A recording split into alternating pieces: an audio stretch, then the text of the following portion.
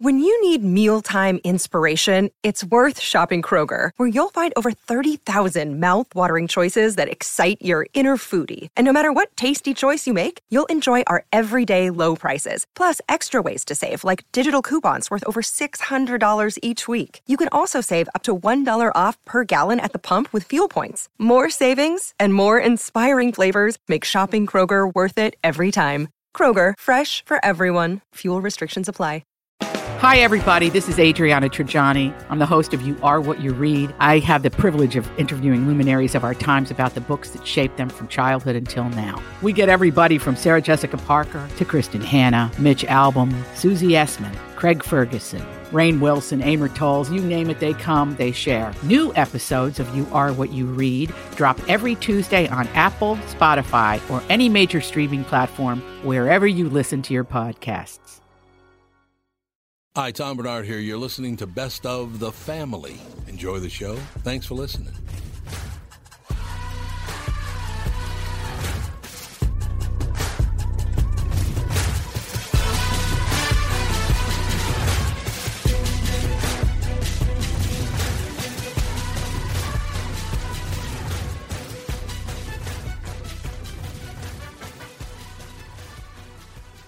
Michael Bryant, Bradshaw and Bryant, what's the latest? We're just trying to represent people who've been injured through no fault of their own. We're trying to talk to them before they talk to an adjuster or before they take a settlement that isn't something they should get based upon their injuries. How many people are out there in different, not in the law business, that love to run around scaring people before you even get to them? Well, adjusters will want to settle cases and they want to close files. So based upon that, they do what they have to. I think they probably act as attorneys where they're not attorneys and they try to explain people's rights, or they give them a certain view that if they look at it. And what I always say is this: if the adjuster really truly thinks the offer they made makes sense, they'd have them come see us. And that's exactly my question: is you have to understand who has your best interest in mind, correct? Well, you want to know what your rights are. Whether or not you decide you're going to hire us or not, that's a choice. It's a free consultation, and you want to understand what all your rights are and what coverages you have. And plus the fact I hang out with you, so you got to be a good guy if I'm hanging out with you. Maybe. Okay. Ladies and gentlemen, Michael Bryant, Bradshaw and Bryant. Tommy, I never believed it until now, but apparently you're a pretty big deal. Was there ever a question in your mind? Well, you might say I was a doubting Thomas. See what I did there? Yes, how incredibly clever. Anyway, what's your point? Well, last month I was trying to find you a car to replace the Mafia Mobile and suggested leasing a Nissan Altima as it was impossible to find your first choice. I love that Altima, and I'm actually looking forward to checking out the all-wheel drive as soon as it snows. Well, apparently someone at Nissan was listening to us, and at this month at Coon Rapids Nissan and Burnsville Nissan, we can offer short-term 18-month leases. That's actually pretty smart. By then, the chip shortage will be over, right? Man, I hope so. The only chip shortage I want to hear about is Bilski dumping one into the bunker. By the way, for the first time ever, Coon Rapids Nissan was number 1 in the state, and Burnsville was number 2. Your Altima was actually one of the cars that put J-Lo on top. To learn more about short-term leasing, stop into Burnsville Nissan or Coon Rapids Nissan. Knock, knock, knocking on heaven's door. Welcome back. This is the Tom Bernard Show. Knock, knock, knocking on heaven's door. This song is forever ruined for me, Mike, by GNR? Yeah, that's the only way I can hear it now in my head, no matter who sings it. Because didn't Clapton do a pretty good version of this too? Yep. I just hear Axel Merman singing it. All right, this top story today from KLFY, Channel 10. Why not KFLY? I don't know. It's KLFY. I'm just going with what they've got for me. Then it would be K-Fly. Eaten alive. Woman known for her beauty suffers a horrific death at a nursing home. An investigation uncovered a Georgia nursing home resident died from scabies infestation. A forensic pathologist who reviewed the case estimates millions of parasitic mites essentially ate her alive over what could be several months or possibly years. Being eaten alive by scabies. According to a pending lawsuit filed by the family, 93-year-old Rebecca Zenny died back in 2015 from scabies at the facility. The autopsy report shows the cause of death as septicemia due to crusted scabies. Yeah, well, septicemia. Well, she wasn't eating. No. She got a bad infection. Yeah, septicemia. They got into the blood and something. Yeah. Oh, it says here, state health officials were notified about a scabies outbreak at the nursing home multiple times, but did not inspect the Lafayette, Georgia facility. Zenny's family say their mother lived the American dream. She worked in a naval yard during World War II, modeled in New York, and worked at a TV station in Chicago. Zenny's daughters, who declined to be interviewed on camera, says she moved her mother into the Shepherd Hills nursing home back in 2010. Health records show Zenny suffered from dementia. Mike Perito and Stephen Chance are attorneys representing Zenny's family in a lawsuit against Pruitt Health, which operates Shepherd Hills nursing home where Zenny died.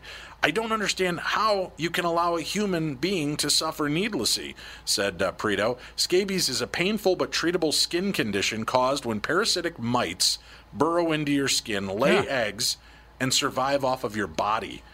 Pictures of Zenny before her death show flaking skin, and her hands have been blackened. Chance claims staff were told not to touch Zenny's hands. There was a conversation at the nursing home with a healthcare provider about being careful about touching Mrs. Zenny's hands for fear that it might fall off her body. This is before. Good Lord. Yeah. 11 Alive News asked forensic pathologist Dr. Chris Sperry to review Zenny's autopsy report. He's the former chief medical examiner at the Georgia Bureau of Investigation. Sperry said he's personally conducted more than 6,000 autopsies and supervised more than 80,000 others.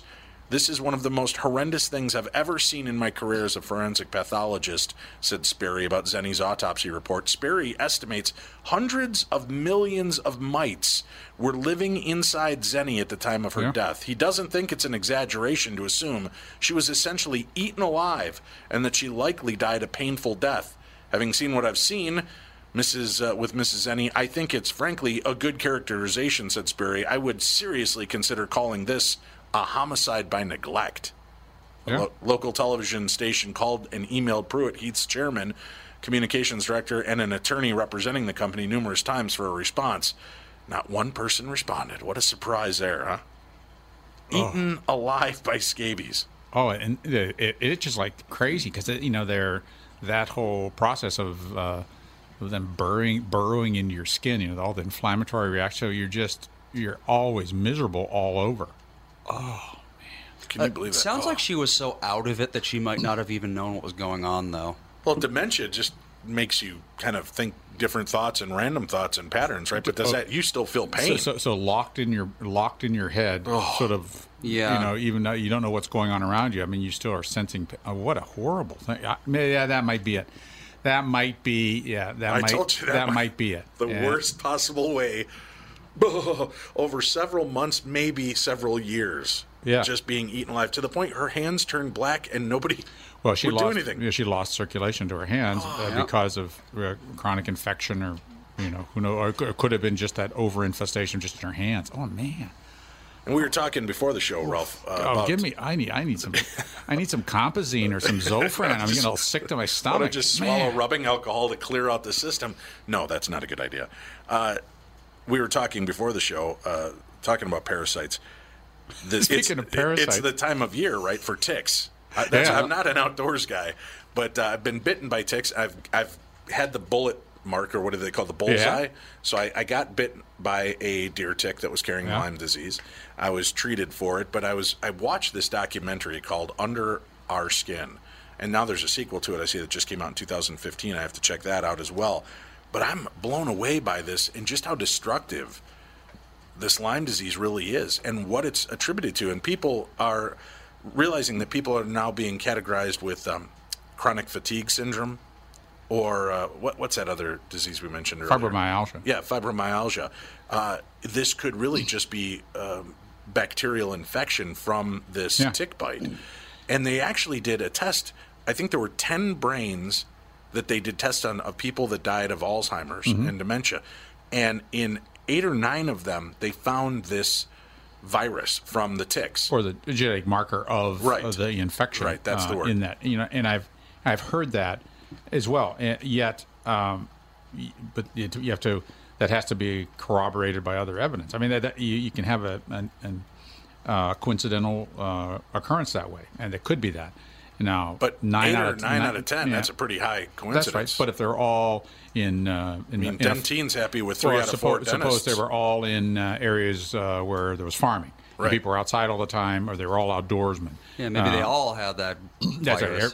They may have, the incidence in the general population may still be 90%, so it's not meaningless. Now, if the incidence in the general population is 5%, and 90% of the people have it, well, then there's a statistical significance. But it has to be, like I say, it has to be checked behind out for east other things. Where the initial outbreak began, they said that it's, most people out there are carrying this and don't even have a clue, and they're saying that it now even may be transmittable by sexual contact. So it's a venereal disease? Well, it can be. By the transmission, that's one of the deals that they're looking at. What was really disturbing to me about this is the way that the medical community was being treated when they released this documentary. I think it was back in 2009. Because what is it? Tetracycline, right? Is the antibiotic? Yeah. And it's a quick run, like a 7 to 10 day run. Well, if you discover a tick on you, and you remove the tick or whatever, if you only need a single dose of tetracycline. I believe it's a single dose. Last I was told, and so I have a bottle of tetracycline, and so if I see a tick, even if it's a wood tick on me, you take a single dose, boom, take the tick off, walk away. So, but as the infection goes on, then you have a longer treatment. Well, they've got these doctors that are featured in the documentary who are very proficient at helping these people that had long-term exposure to Lyme disease and people that might have been repeatedly bitten and continually infected. Yeah. And the treatment is so simple. I mean, what is tetracycline's got to be one of the cheapest of the antibiotics. Oh, it is. It's one of the not penicillin is the original, but tetracycline wasn't too far behind. They're being stripped of their license for treating this because the medical community does not accept that this is a real issue. Yeah, even though they've been able to prove in this documentary, and again, I understand documentaries can be slanted to provide the image they want to provide. But if you're looking at this case and you're looking at it with the dramatic change that these doctors were having, and they weren't harming anyone, it was a simple antibiotic which does not have much in the way of side effects, does it? It does. It does. And there are risks associated with antibiotics, whether it's skin rashes, whether it's photosensitivity. That's another problem with tetracycline. But the other thing, you can also get Clostridia difficile, sort of a horrible diarrhea, bleeding kind of problem because of an overgrowth of the bacteria in your colon. Yeah, so, they're not great for your GI tract. Yeah, and not good for your microbiome. So what they need to have done is they need to have a prospective double-blind study where they study as two groups of people, one that get the tetracycline, one that don't, and see what happens. Because some of the suppose you have you're a physician and you have 20 patients, and you give them tetracycline, they get better. Okay, well that's fine, but they may have gotten better because they've gotten better on their own, or they got better because of a placebo effect of the drug. So you have to. It's a very complex, and these studies take a long time because sometimes the differences that you see are not as great as you'd hope, and then sometimes they'll do a study like that, and they'll find out that one group is doing so much better than the other, and they'll break the double-blind study to see what's going on, or they'll have one group that's doing so much worse than the other, and they'll break it because they're for fear that they're not treating somebody correctly, or that the treatment. So it can either be they're not treating somebody, so the disease is getting worse, or they're treating somebody. They're not treating somebody. No, they're not treating somebody. The disease gets worse, or they're treating somebody and they're having a bad reaction to the drug, and you don't know until you break the code.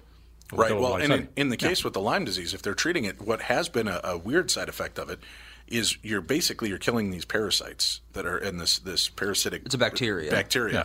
And if you're not flushing your body properly, you're basically just carrying this dead disease in you that makes you very sick as well. They said it's a high level of toxicity and can cause you to be very sick if you're not flushing that out properly. So some doctors are just giving the tetracycline without any kind of follow-up on how to, you'll start to feel better briefly taking the tetracycline, like the 7-day cycle, but then you'll start to feel worse if you're not doing what it takes to get these parasites and the bacteria out. What is the bacteria?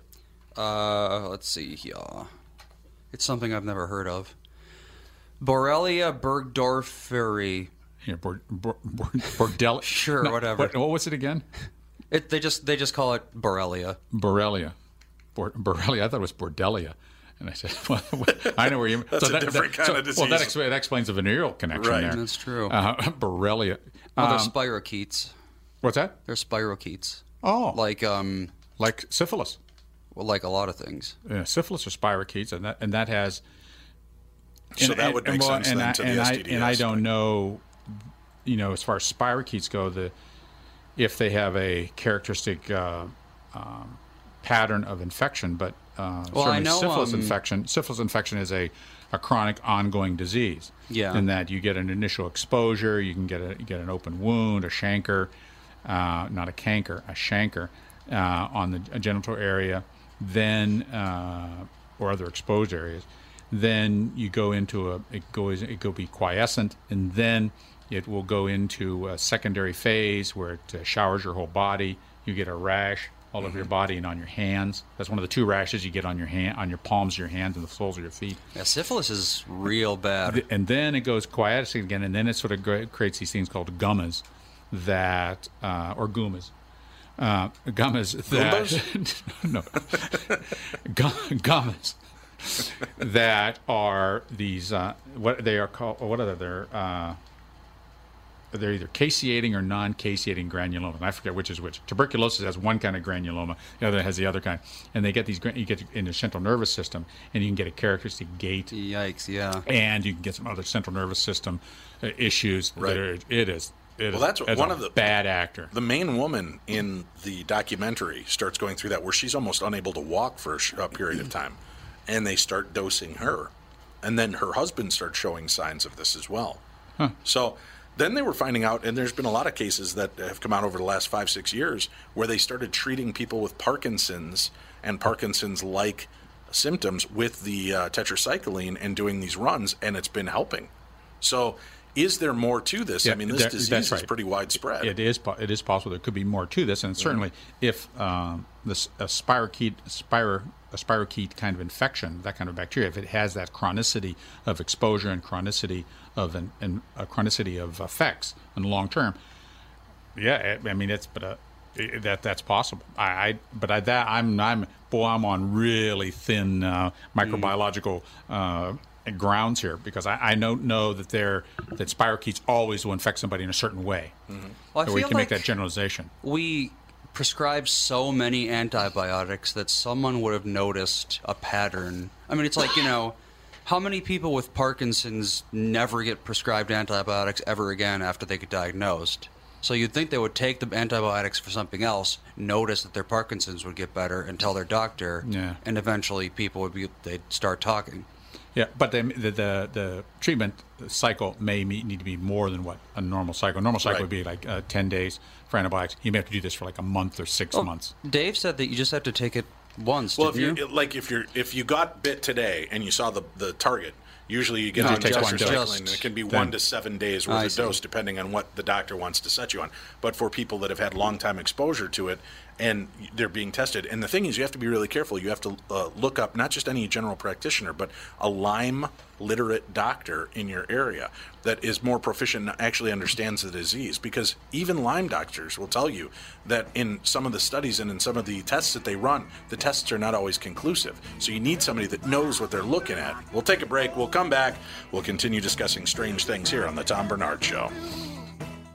Hello, I'm Brad Huckle, President and Chief Lending Officer at North American Banking Company. And I'm Mike Bilski, CEO at North American Banking Company, Bradley's partner. As a locally owned and operated community bank, we work with a lot of multi-generational, family-owned businesses. Take Raymond Auto Body of St. Paul, for example. 4 generations of the Sumkowski family having successfully run the business. When they were ready to expand, we helped them acquire a new building, allowing them to service more vehicles in their state-of-the-art shop. We've also helped them set up the next generation of owners, keeping the business and family for years to come. Tom here. If you own a family business like me or any business, you should be banking with Brad and Mike over at North American Banking Company. I know them and trust them with my banking. Every time I deal with them or their team, I know I'm working with experienced professional bankers. Sounds like we really won you over, Tommy. Well, let's not get crazy, Brad. Seriously.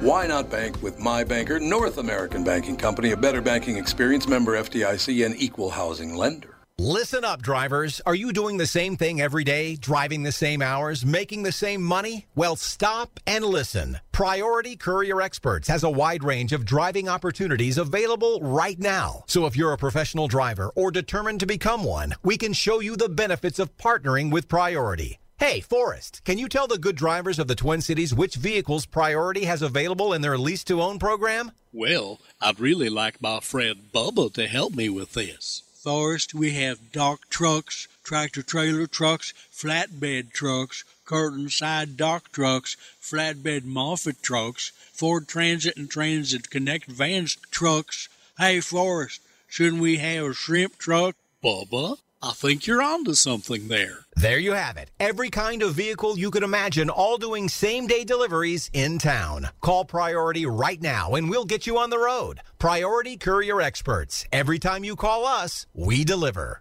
Somewhere in a corridor, someone was hurt and sneeze. Goodness me, could this be industry of the sea?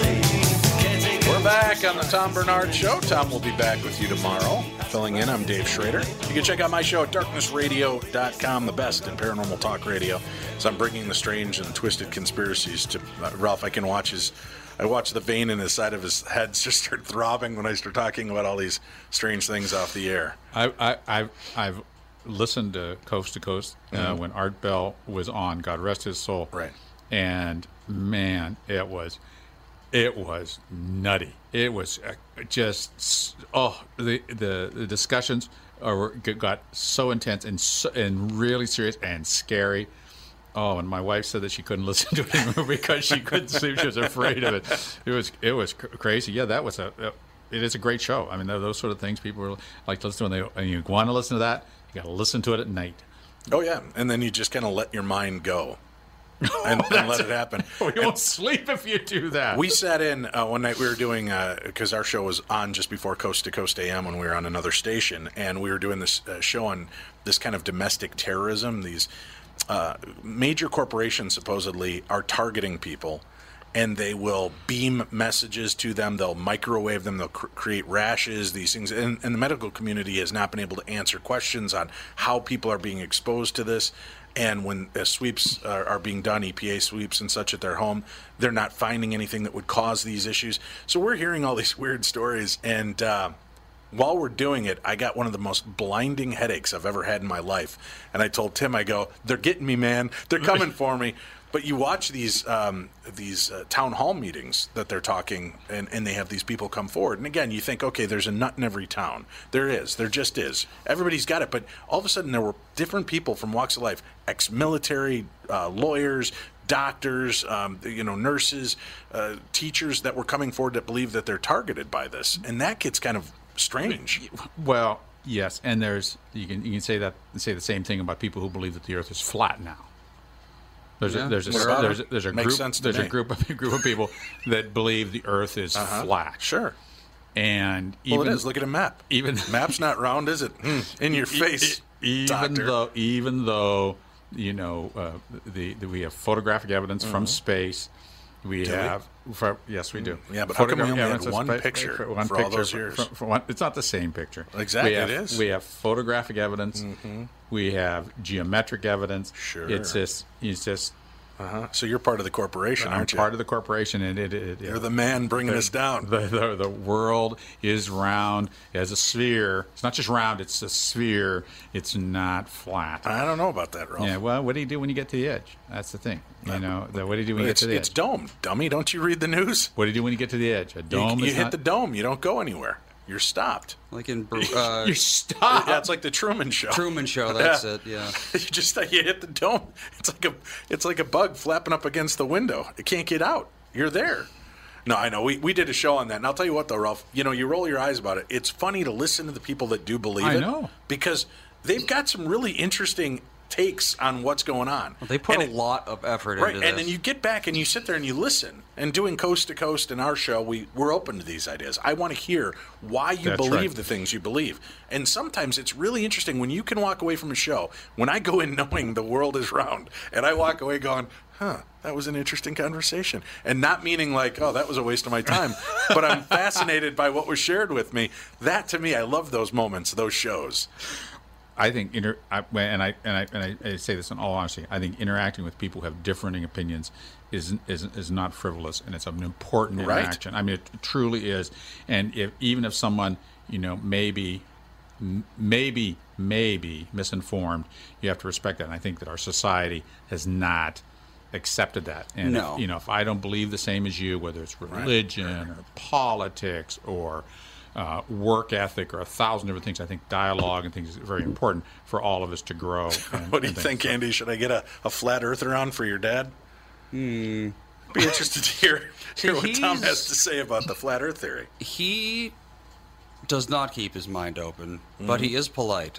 He won't just, vehemently disagree and, just like laugh at people who don't agree with him.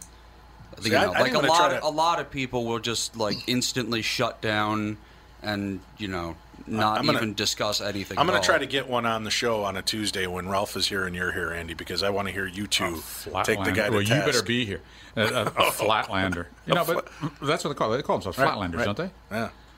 And they put out a call around the world, which is kind of ironic, don't you think? Flatlander's a science fiction book. That's a flat earthers. That's what they call themselves. Flat earthers. Yeah. Flatland is the Carl Sagan thing. How he describes like 2 dimensions or 3 versus 3 dimensions. Okay. Yeah, that's Carl Sagan. When you start getting into the more obscure references like that, like the domestic terrorism, the fact that the world is flat, and that we've never been to the moon, and that the moon is actually a satellite, and when they pinged it with a laser microphone, it made a hollow boom. They did when they hit it with a Right, and then there's the audio that is reportedly out there. It's the equivalent to the 13 minutes of missing Watergate tape that when they did the first moon shot, when they went around the backside of the moon, he started describing structures, and that part of the audio no longer exists. But Australian ham radio operators who were listening recorded it.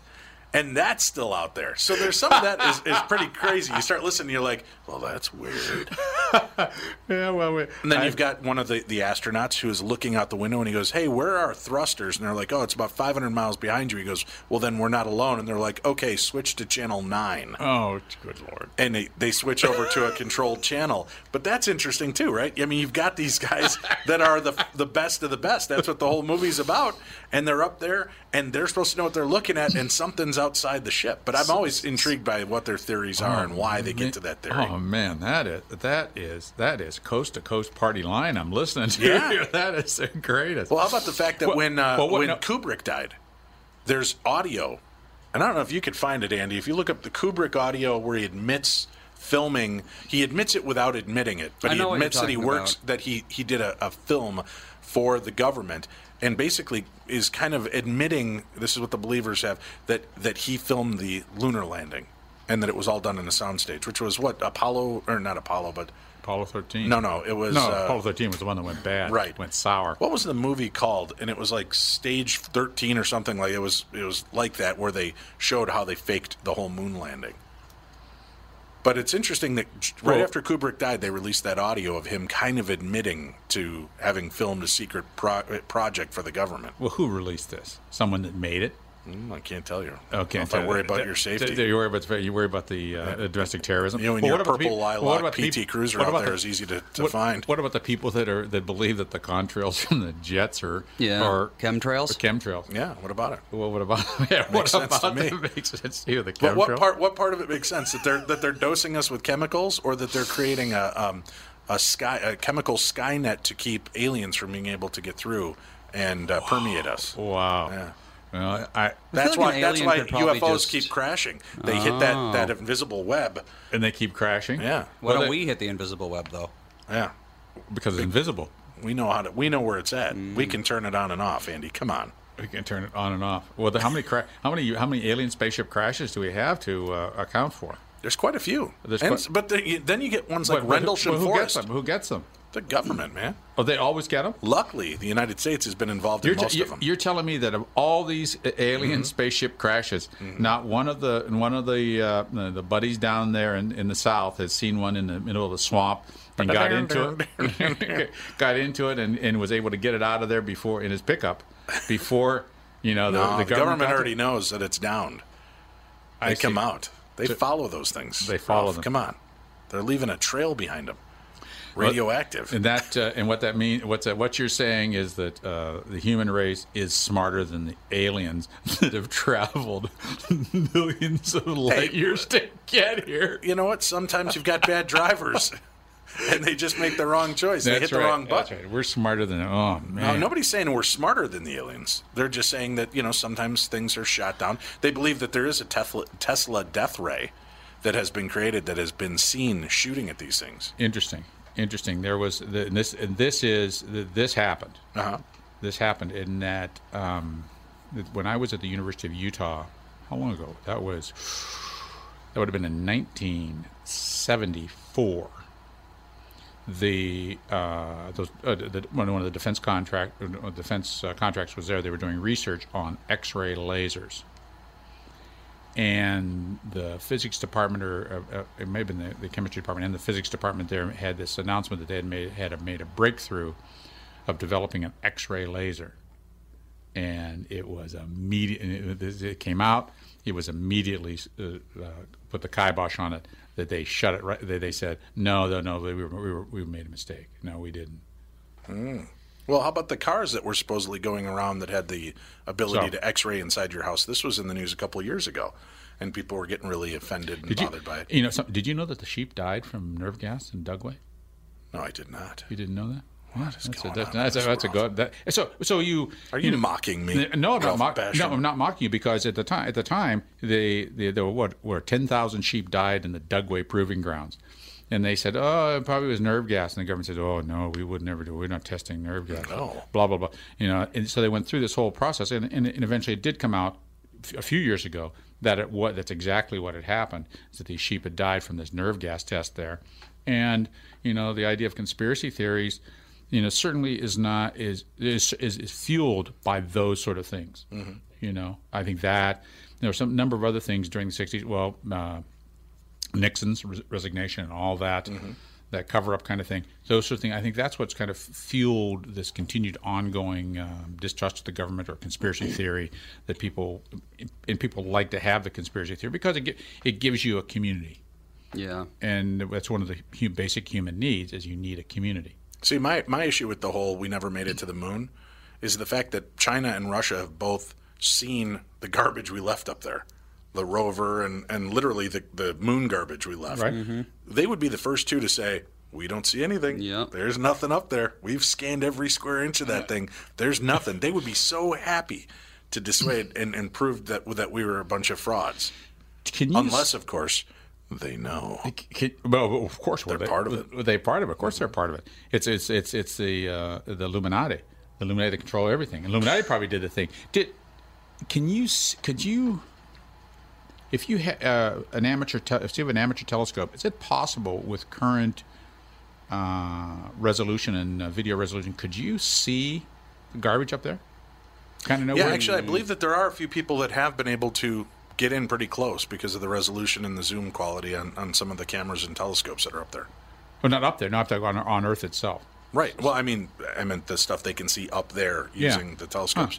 Because there are some people, if you go on YouTube, you can see some of the amateur astronomers. Well, some of the amateur astronomers are the ones that have found, comets and meteors that are zipping towards our space. Yeah, that's the story behind Lucifer's Hammer. Right. Lucifer's Hammer. That whole story was the amateur astronomer who found the comet or meteor that eventually strikes the Earth. Because is that the one that it comes around the sun and we didn't see it because it was in the sun? No, it's the one that they saw it and it was supposed to come close. And it's interesting in there when they were, and it was at Larry Niven when he was writing the book. He says that this comet had been around, and he says he goes through a lineage of this comet, and 100 million years ago, a million years ago, 100,000 years ago. Each time that it had visited, things had changed a little bit. It came a little bit closer to Jupiter this time, a little bit closer to this, and each time it had just changed ever so slightly. And then this final pass, it comes close to the Earth, but misses the thing, goes around the sun, and boom, right into the Earth. That is a well-written book. That book is. Larry Niven does a great job with that and his other book, Ringworld. See, people have to learn how to use their cameras, too, because I get so many photographs of strange things. Like blurry. It's always blurry. Not even that. No, it's they went out in the morning and they took a picture, and you can see two other planets in the sky.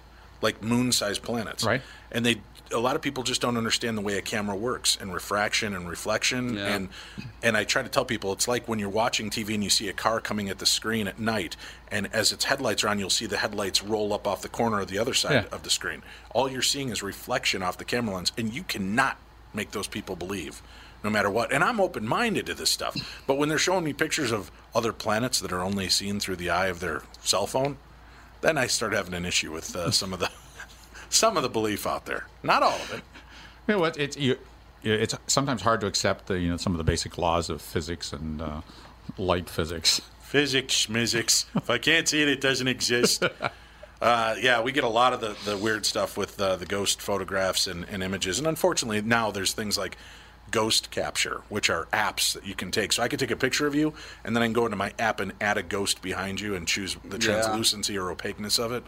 And then we get those all the time, and people hate when I debunk those pictures. But I'll send them. I look online and find that same ghost at Disneyland.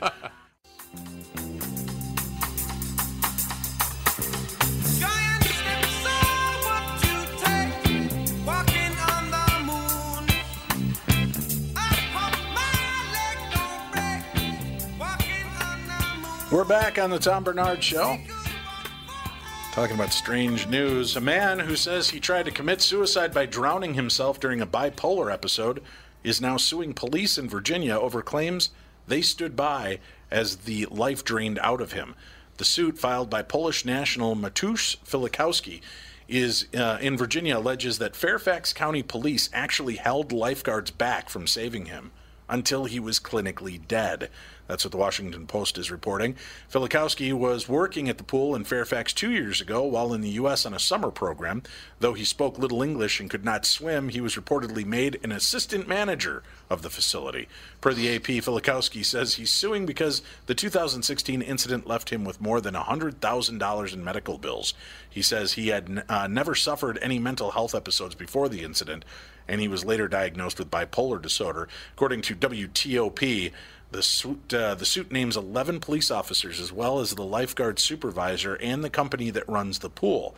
Filikowski's attorney posted a video taken during the incident that shows the moments before he entered the pool as well as the aftermath, which rescuers used CPR after Filikowski says he was clinically dead. He was left underwater for more than 2 minutes. What a moron. Underwater for 2 minutes? Yeah, this sounds like a crazy person being crazy. That doesn't... He spent the next 2 weeks hospitalized before a subsequent 6-day stint in a psychiatric unit.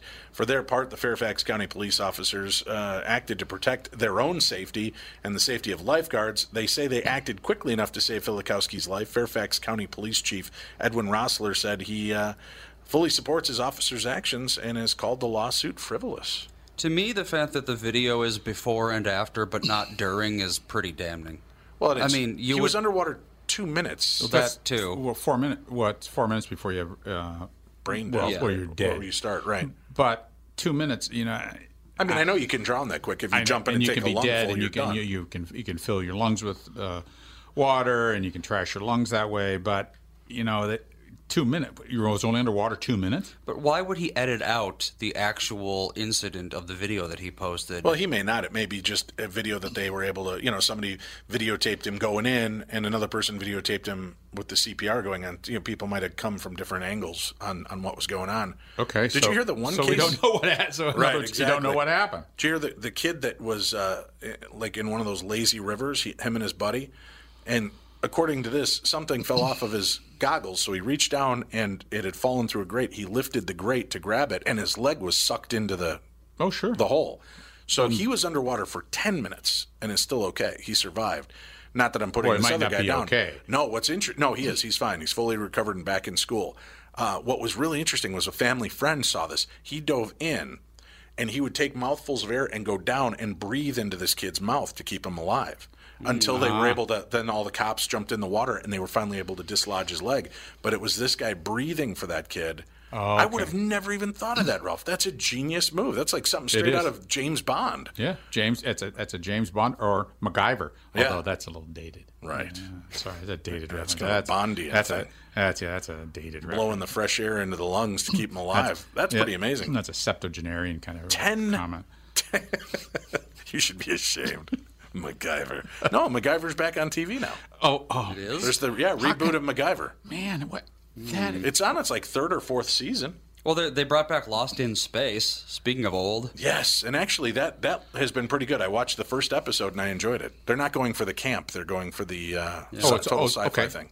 Okay, and it's pretty decent. And it's on the Sci-Fi Channel? No, it's on Netflix. Netflix. Okay, yeah, I've seen it. I wanted to check it out and see it. It was the first episode was really good. I haven't gotten past that. My wife and I are working our way through Dexter right now. Oh, Dexter, not. Did you ever watch it? No. What's the other? What's Archer? No, when someone not says Archer. Dexter, I think Archer. No, Dexter is the serial killer with the conscience. He only kills bad guys.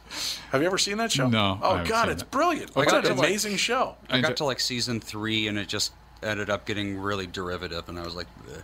How dare you, Andy? It ended up being. Step outside. Ralph, kick his ass for me. It was picking on my show. Well, how far?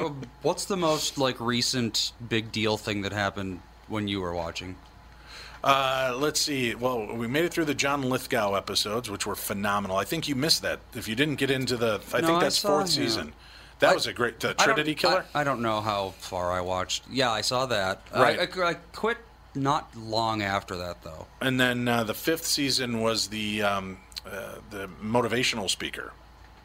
Yeah, I don't think I watched that. Yeah, it's pretty good. I like it. It's unique. I like the perspectives and the personalities, and his interior monologue is great. Just for watching him try to adjust. So does he kill a person every episode? Not every episode. Sometimes he kills two people. So it just kind of depends. He's got. He was born of blood. His mother was butchered in front of him, and he was left in a puddle of blood. So the cop that was working the case adopted him, and realized that this kid was hell-bent to become a serial killer, so he teaches him a code. So then the kid becomes a blood spatter analyst for the Miami-Dade Police Department. Oh, and, right. And then he starts using his connections to track down killers that get away with it or are probably going to have enough money to get out of it, and then he just picks them off. And it's a pretty interesting, clever show. It's different than what's on right now, and that's what I have enjoyed about it. So I watched it when it first came out and was revisiting it now with the wife, but we've really enjoyed it. And we're just starting into season 6 right now. There's only 8 seasons. TV's not in a great place right now. No, but I don't know. Do you guys binge? Do you sit there and you'll watch an entire 12-episode series like Kristen was talking about all in one shot? Well, usually I'm doing something else when I'm doing it. I don't just sit there and watch TV. I'll have the TV on while I'm doing something else. That may be why you didn't enjoy Dexter then. It's kind of the nuances of the show you got to pay attention to. So you do you game? Yeah, or if I'm cleaning my house or something like that. Okay, or trying to keep Hobbs from tearing things apart. Yep. And basically, yeah, I'm always doing 2 things at once. I can't do that. I can't pay attention to that. Oh, I listen to podcasts when I garden. Well, right, but that's 2 things at once. Right, but it's not. Gardening is kind of a mindless. Oh, thank you. Oh, yeah. Oh. I mean, any moron could do that. I can hardly breathe. Hillbilly with a bunch of dirt on his overalls can go out and do that.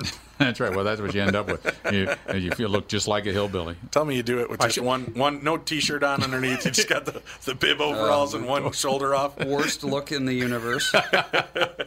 Your honey you got the one cuff is rolled up on your pants. She brings out the lemonade for you while you're working in the back 12.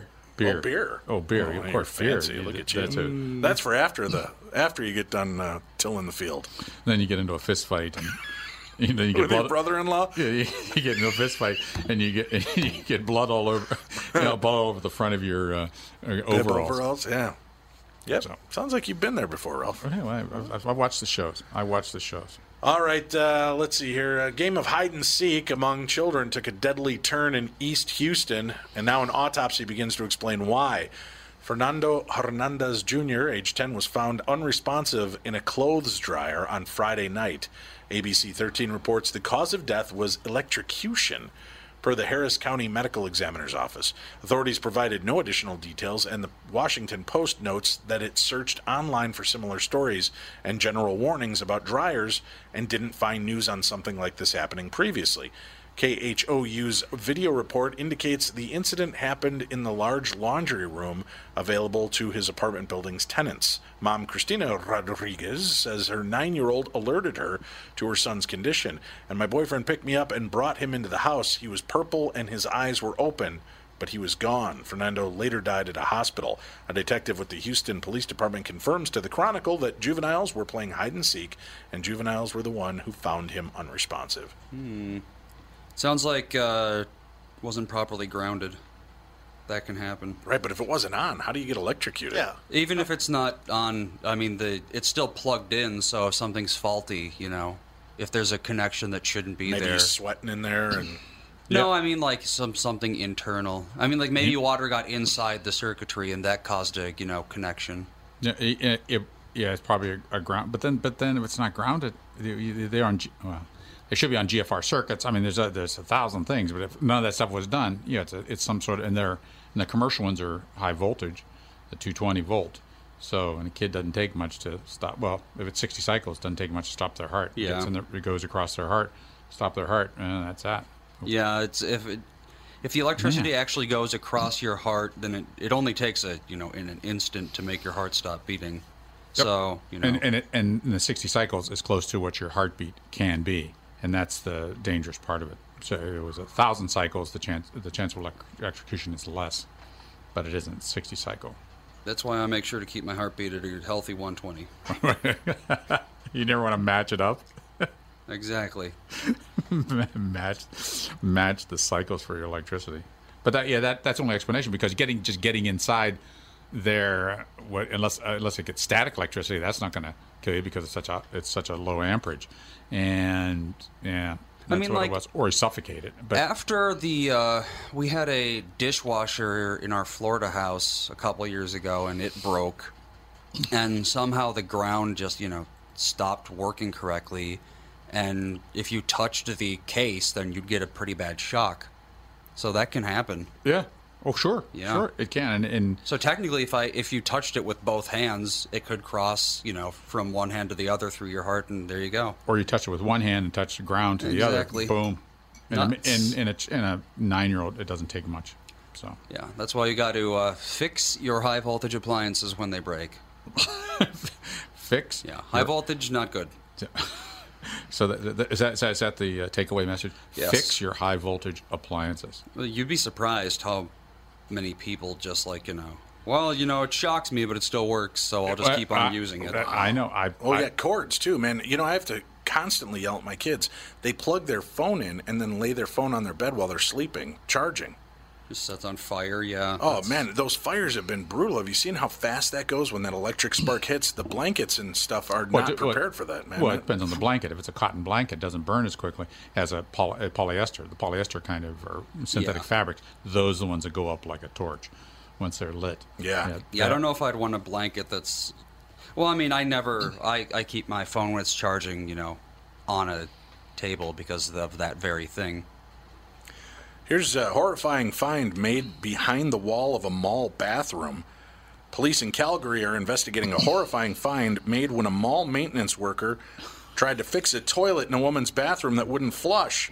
If you were to look at the toilet, there's a panel behind it so that when people move, it would automatically flush, says police spokeswoman Emma Poole. When they removed the panel, they found a deceased person behind that wall. Police say the body is that of an adult male, though no identity or cause of death has been determined. The CBC reports the grisly find was made Monday morning at the Core Shopping Center, the main shopping complex in Alberta's city's downtown area. Well, that's Jimmy. Jimmy Hoffa. That's Jimmy Hoffa. That's Jimmy. Investigators do not suspect foul play at this point, and the death has been classified as undetermined, police said in a statement Monday. So what, they expect he crawled in there and just died? Well, there's a lot of these people that have hidden out in malls at closing time to have a place to sleep, and they'll find these ways in.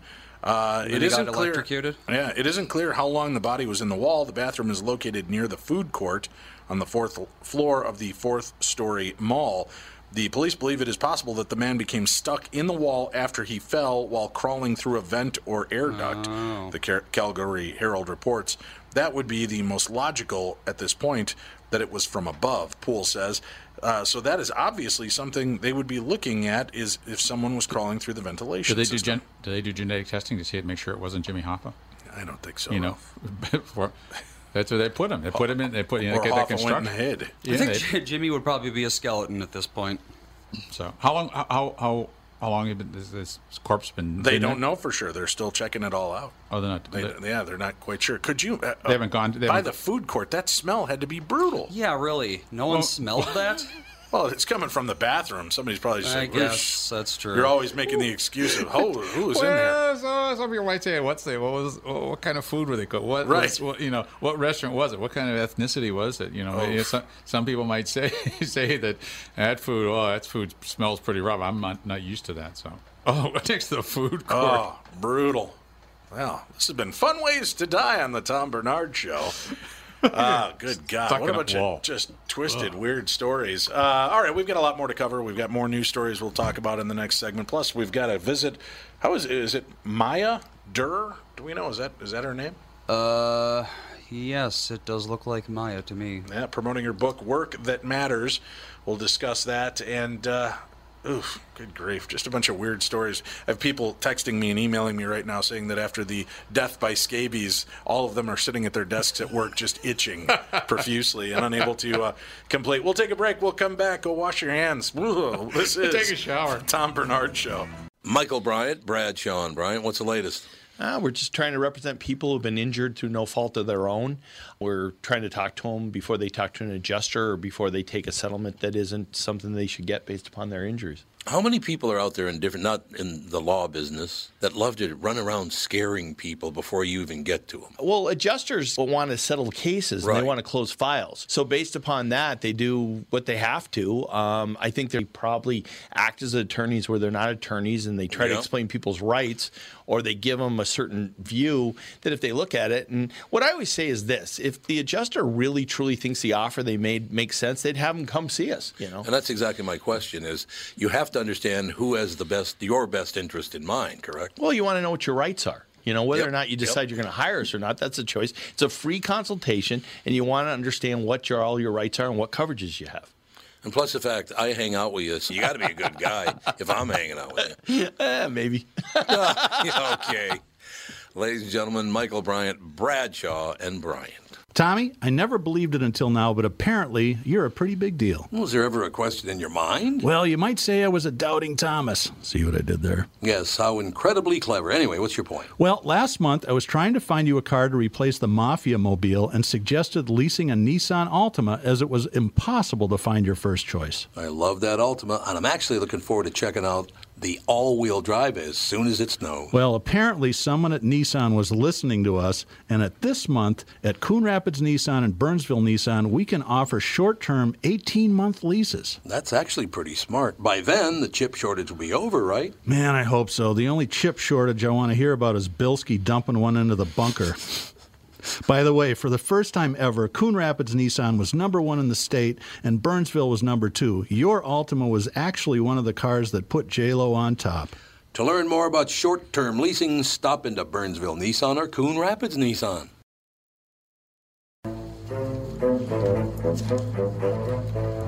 I already used it on him this week, by the way. It was a cold September morning when Sir Francis Tarkenton. Our special guest, ladies and gentlemen, Hall of Fame quarterback, Fran Tarkenton. Good afternoon, Tom. How are you, sir? I'm good, man. I love the fact that you remembered being at Size Menswear on West Broadway. That was phenomenal. That to me as a child, you were the first celebrity I ever met. How about that? How about that, actually? That's pretty flattering. Thank you. Well, it's true. I was like, oh, well, really? So this football, I know there's because what people need to understand is the Golden Gopher football team in that era was, they were national champions. Yeah, they were great. They were phenomenal. So all of a sudden, here comes a professional football team. So I'm thinking as an 8-9-year-old kid, well, this is Valhalla for football. Our college team's already phenomenal. Now we got a professional football team. This is like football heaven. Yeah. I didn't know anything about the Duluth Eskimos, though. Apparently, the first NFL team in Minnesota was the Duluth Eskimos. I'll tell you, Tom, it's part of my DNA to be able to remember so well. I was at the very first team meeting we had at North American Life and Casualty Insurance Company on Hennepin Avenue, at their headquarters, because one of our owners was H.P. Skoglund, the founder and owner, a Minnesota guy himself. Then we drove all the way up to Bemidji, Minnesota for our first training camp and at Bemidji State College there in 1961, and put on the uniform for we were the first ones. We were the start of it all. And then we went out and played our first game against the Bears and beat them in 1961. I am thrilled to be able to be part of that legacy and part of that foundation, and it has enriched my life. And most people I see, they say, well, you live in Minnesota, don't you? I said, no, I live in Atlanta, but they drafted me. I'm a Georgia boy. They drafted. But my roots are so heavily buried right there in Minnesota in my pro football days and great experiences. My first child was born there. It's just a special place, and I'm looking forward to being back this weekend. It's alumni weekend, but Mick Tingelhoff is being honored again for his going to the Hall of Fame, and I'm really looking forward to being there for that and rekindling all of my great memories of being a Minnesota Viking. It is wonderful, I tell you. You're from Athens, Georgia, originally, aren't you?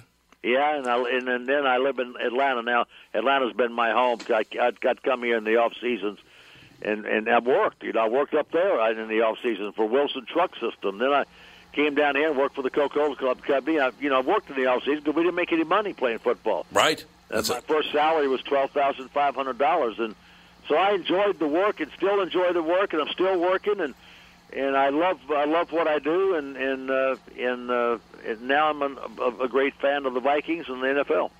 Now, Sean Patton just walked in. He's at Acme Comedy Club this weekend. Now, Sean, I'm assuming if you're a football fan, you got to be a Saints fan. Yes, absolutely. I knew it.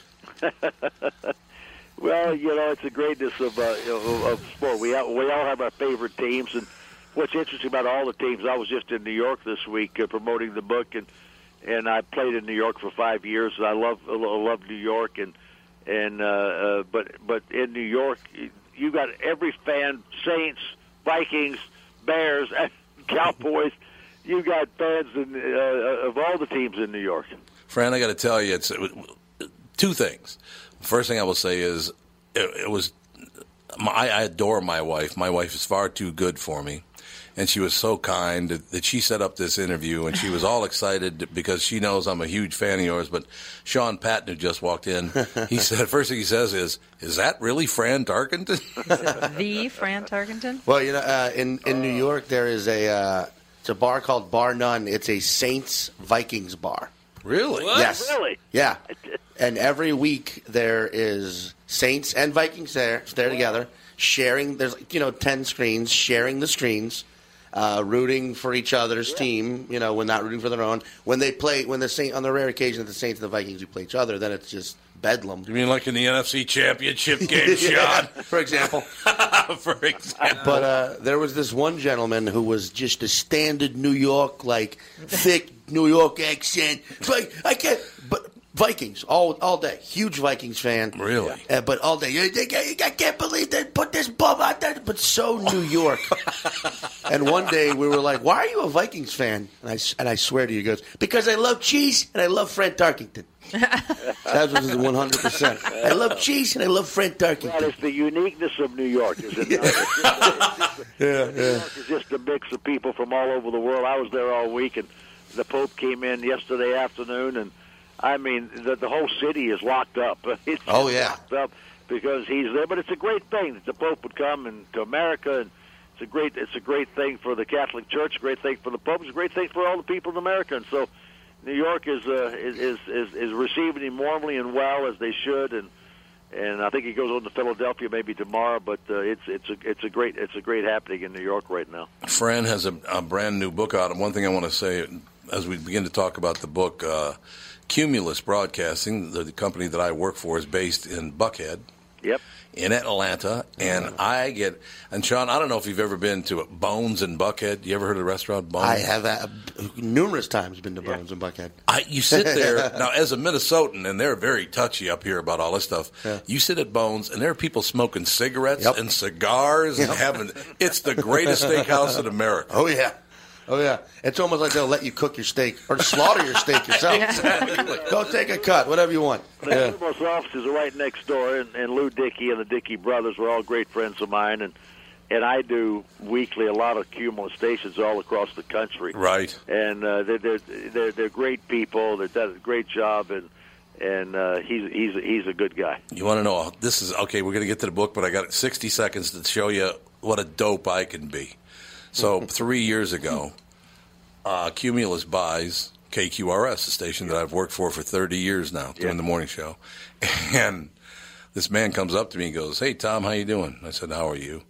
He goes, "You remember me?" I said, "No, I don't, actually. Sorry, I don't remember you."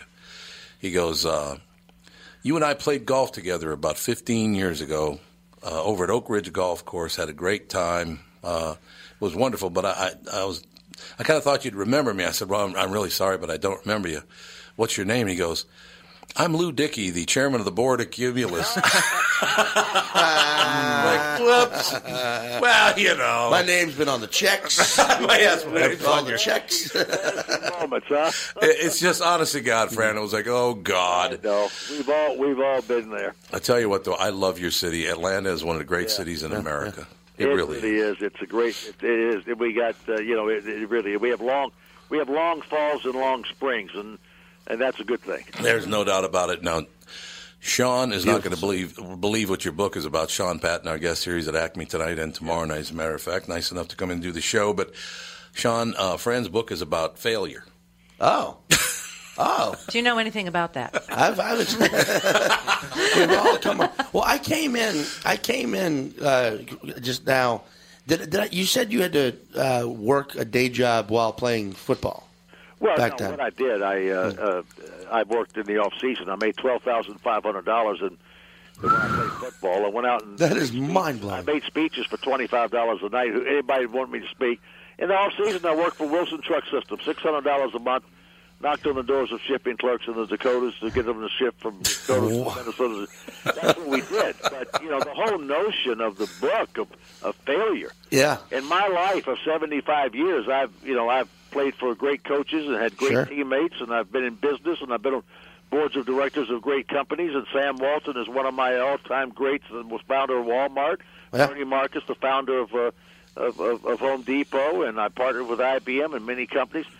Everybody I've ever known has also said to me, that's what I also believe, they never learn anything from winning. You learn from losing. And none of us have original thoughts. We only learn from what we see, what we hear, what we read. And if you're not, people that get things done, they're trying and doing, and they get knocked down and they get up and they keep going, they keep persevering, they're getting smarter every day. You fail much more than you win. Sure. Succeed, and you embrace the failure. All these guys out there, they embrace the failure. They don't blame anybody else, and they learn from the failure. And in this generation that we're in now, with technology and the speed, you just got to go out and you got to do things, and you got to fail faster, own the failure, and that is the only way that you can go and have success in whatever you're doing. And the book just came to me they've been asking me to write another book for the last 2 years, and I said, I told them about 8 months ago, I said, I got it. I got the book. It's in my DNA. I don't know why I haven't done this before. So I wrote the book, and it's about my experiences in life and my experiences and other people's experiences in business. And I give you Thomas Edison. I've read his biography, and someone asked Thomas Edison, who invented the light bulb, of course, and he said, Mr. Edison, how many failures did you go through before you got the light bulb to work? Thousands, he said. At least 10,000. Didn't you get discouraged? He said, no, I knew I was one step closer. Yeah. And people think it's easy to be successful. That it must be a secret potion. Because all the motivational speakers say, it's easy. Here are the 5 rules that you can go down and you can be successful. Have a positive attitude, and everything will be just all right. That's not true. You've got to go and you got to do things and do. And here's a couple of things that I do believe. The mission of a quarterback. You say, well, the mission of a quarterback is to win games and to throw touchdown pass. Mission of a quarterback, number one, is to help his teammates.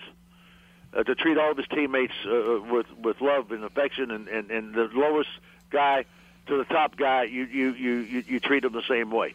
The mission of business, people say, well, the mission of business is to make money. No, that's a byproduct. The mission of business is to help people, to solve problems. That'll make you transparent. You build relationships, and people do build business with people that they trust.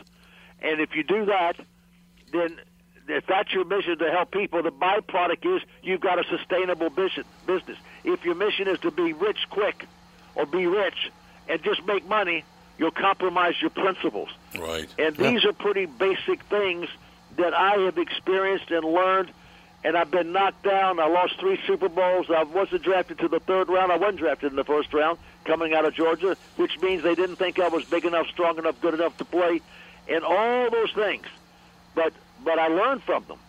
And I went out and I learned from other people. I learned to play quarterback from talking to all-pro quarterbacks and Hall of Fame quarterbacks and watching films of other players. That's how I learned to play. That's how we all learn from. We learn from other people. Yeah, there's no question about that. 100%. Fran, last time we talked, I talked about the fact that I admitted on the air I lost a golf tournament because I didn't play up to my ability. It was my failure, the reason my partner and I lost the tournament. And I talked about it on the air for the very reasons you wrote this book. But you know the Hubbard family. Yes, I do. I started my career as an 18-year-old kid over at KSTP Radio. Yeah. Oh, boy. Vikings were on KSTP Radio at that time, as a matter of fact. So immediate success. The ratings were phenomenal. I was just killing it. And for 3 years, I did nothing but win. And I decided I was much bigger than just staying there. So I went over to another station, and I got clobbered. Yep. It was the best thing that ever happened to me. It was. No. Mm-hmm. You know, we all get to the point, it's multiple times in our life, where we think we got the answer, don't we? Yeah, absolutely. I got it. And every time that I've said I've got it figured out, and there have been a lot of those times, I get punched right in the mouth. I get knocked down, and all of a sudden a train hit me. And I said, whoa, what happened? Well, what happened is I didn't have quite the urgency that I should have had. Yep. I didn't plan and the modesty that I should have had. And boy, each one has taught me a lesson after lesson after lesson. And here I am, 75 years old. I'm learning at a faster rate today than ever before because I really understand how you've got to get from point A to point B. You've got to work. You got to work at it. You've got to experience things. You've got to try things. And I've had companies that I built, and I'll spend 2, 3, 4 years trying to find markets for our products and marketing strategies and plans, and nothing works. But we keep trying. Finally, something happens. So something only happens if you're working at it and doing it every day, and you're passionate about it. And the passion's got to be helping other people. If the passion is all self-serving yourself, have no chance. You know what? Go ahead, John. Oh no, I'm agreeing with Fran Tarkington, which is cool. Legendary quarterback that my dad's gonna freak out that I have that I can address. Oh, speaking directly. of my father, really stopped watching football after you left the Vikings. Well, he was like, it's not any good anymore. I don't like it anymore. It's true. Hey, Dad, what did you do today? Oh, I discussed things with Fran Tarkington. Morning. What's your father's name, Sean? Tim Patton. Would you say hello to Tim Patton, Fran? Hello, Tim Patton. Isn't that great? That's a soundbite. Fran, now, let's go back. So you graduate from Georgia. The first round, you're not picked. Second round, you're not picked. At that point, do you think you're going to be playing in 3 Super Bowls, host your own very successful network TV show, host Saturday Night Live, write about 1,000 books, and become a very successful businessman? Yeah. There was no doubt. Not one moment. I never doubted, and I was blessed. I look back now, I went to training camp, 3rd round draft choice. They drafted 5 quarterbacks before me. We have 6 quarterbacks. One veteran quarterback, George Shaw, they traded the number 1 draft choice for in the future. And I never, I told people that I never once thought anything. I was going to make it, and I was going to be a star. If they had cut me, which they very well could have, right? If they had cut me, I don't know what I'd done. I had no other plan. And I had no fallback. And you know what? It's another good lesson. I don't want to fall back. No, you're right. You know, I went up 100% going to be a quarterback for the Minnesota Vikings. And if I hadn't, you know, and because I didn't have a fallback, I think I had a little more drive, a little more sense of desperation. But I never even thought about not making it, and it worked out. And but boy, did I learned the power of failure. I know you only have about one more minute with us, but I have to tell you two things about you as a human being that I was so impressed with. The first one's sad, and the second one's happy. The day that your father died, you handled that incredibly well. You were so classy, and I'll never forget that day, Fran. Worst day of my life. We had our best team. We're playing the Cowboys. We got them beat. Got old Roger beat. Down in the last seconds, he throws the first Hail Mary pass. He did push off on Nate. Drew Pearson pushed off on Nate Wright. Yep. It should have been called. It wasn't. We lose. I come in to the locker room, clean up, and go out to a Winnebago with Mick Tingelhoff and Phyllis and Grady Alderman and Nancy, his wife. And we go out there to look at the second game, and Jack Buck, the great Jack Buck, whose son's now announcer, and Jack announced the death of my father. Yeah, I remember that. First time I heard that was some day. Yeah, you handled it so incredibly well, and again, as a Viking fan, and watching that on television, and then seeing you for the very next time and how well you handled that. And the other time is when you teared up at the Hall of Fame for Mick Tingelhoff was very cool. Well, you know, I get emotional. I've always had emotion, and I love Mick Tingelhoff as I love all my teammates. And for him to get in that Hall of Fame was meaningful to me. He had to wait 37 years, and I knew I was going to have a problem holding my emotions. And boy, the crowd and the rest of the Hall of Famers picked me up. Sunday at halftime, I'm going to present Mick again, and they wanted me to talk 2 or 3 minutes, and I pray for me because I don't want to break up again. I want to be able to get through this, and hopefully I can without breaking up. But I'm an emotional person, and I love my emotion, and I played with that emotion, and I loved every second I played. I love the fans of Minnesota. I love my teammates and all the coaches, especially Bernsey and Bud Grant. Oh yeah, I'm so tickled to come back. I'm flying up tomorrow morning, and I'm going to spend Saturday, Sunday up there, and I'm looking forward to getting back. I don't get back a whole lot, but I'm looking forward to getting with everybody in the next couple of days. There might be a kid there named Sean Patton at the Mall of America tomorrow, September 26th. Yep. He has a book signing. Fran has a book signing tomorrow at the Mall of America. We have one there, then we have one at 1 to 3 at the Costco at Eden Prairie. And Costco in Eden Prairie. And then we're going to have. I'm going to sign books right after the game. They got a tent set up after the Charger Viking game. It is very, very cool. And I tell you what, for a guy like you to call into the show, and when I walked in, my wife was all excited. We got a surprise guest for you, Tom. No, I thought I snuck you in. He guessed it. It's been my pleasure to be with you guys. Thank you for having me, and God bless to all of you. Thank you, Fran. Thank you, Fran. See you. Bye-bye. Bye. Sir Francis Tarkenton, as Howard Cosell called him on Monday Night Football every time. What a class act.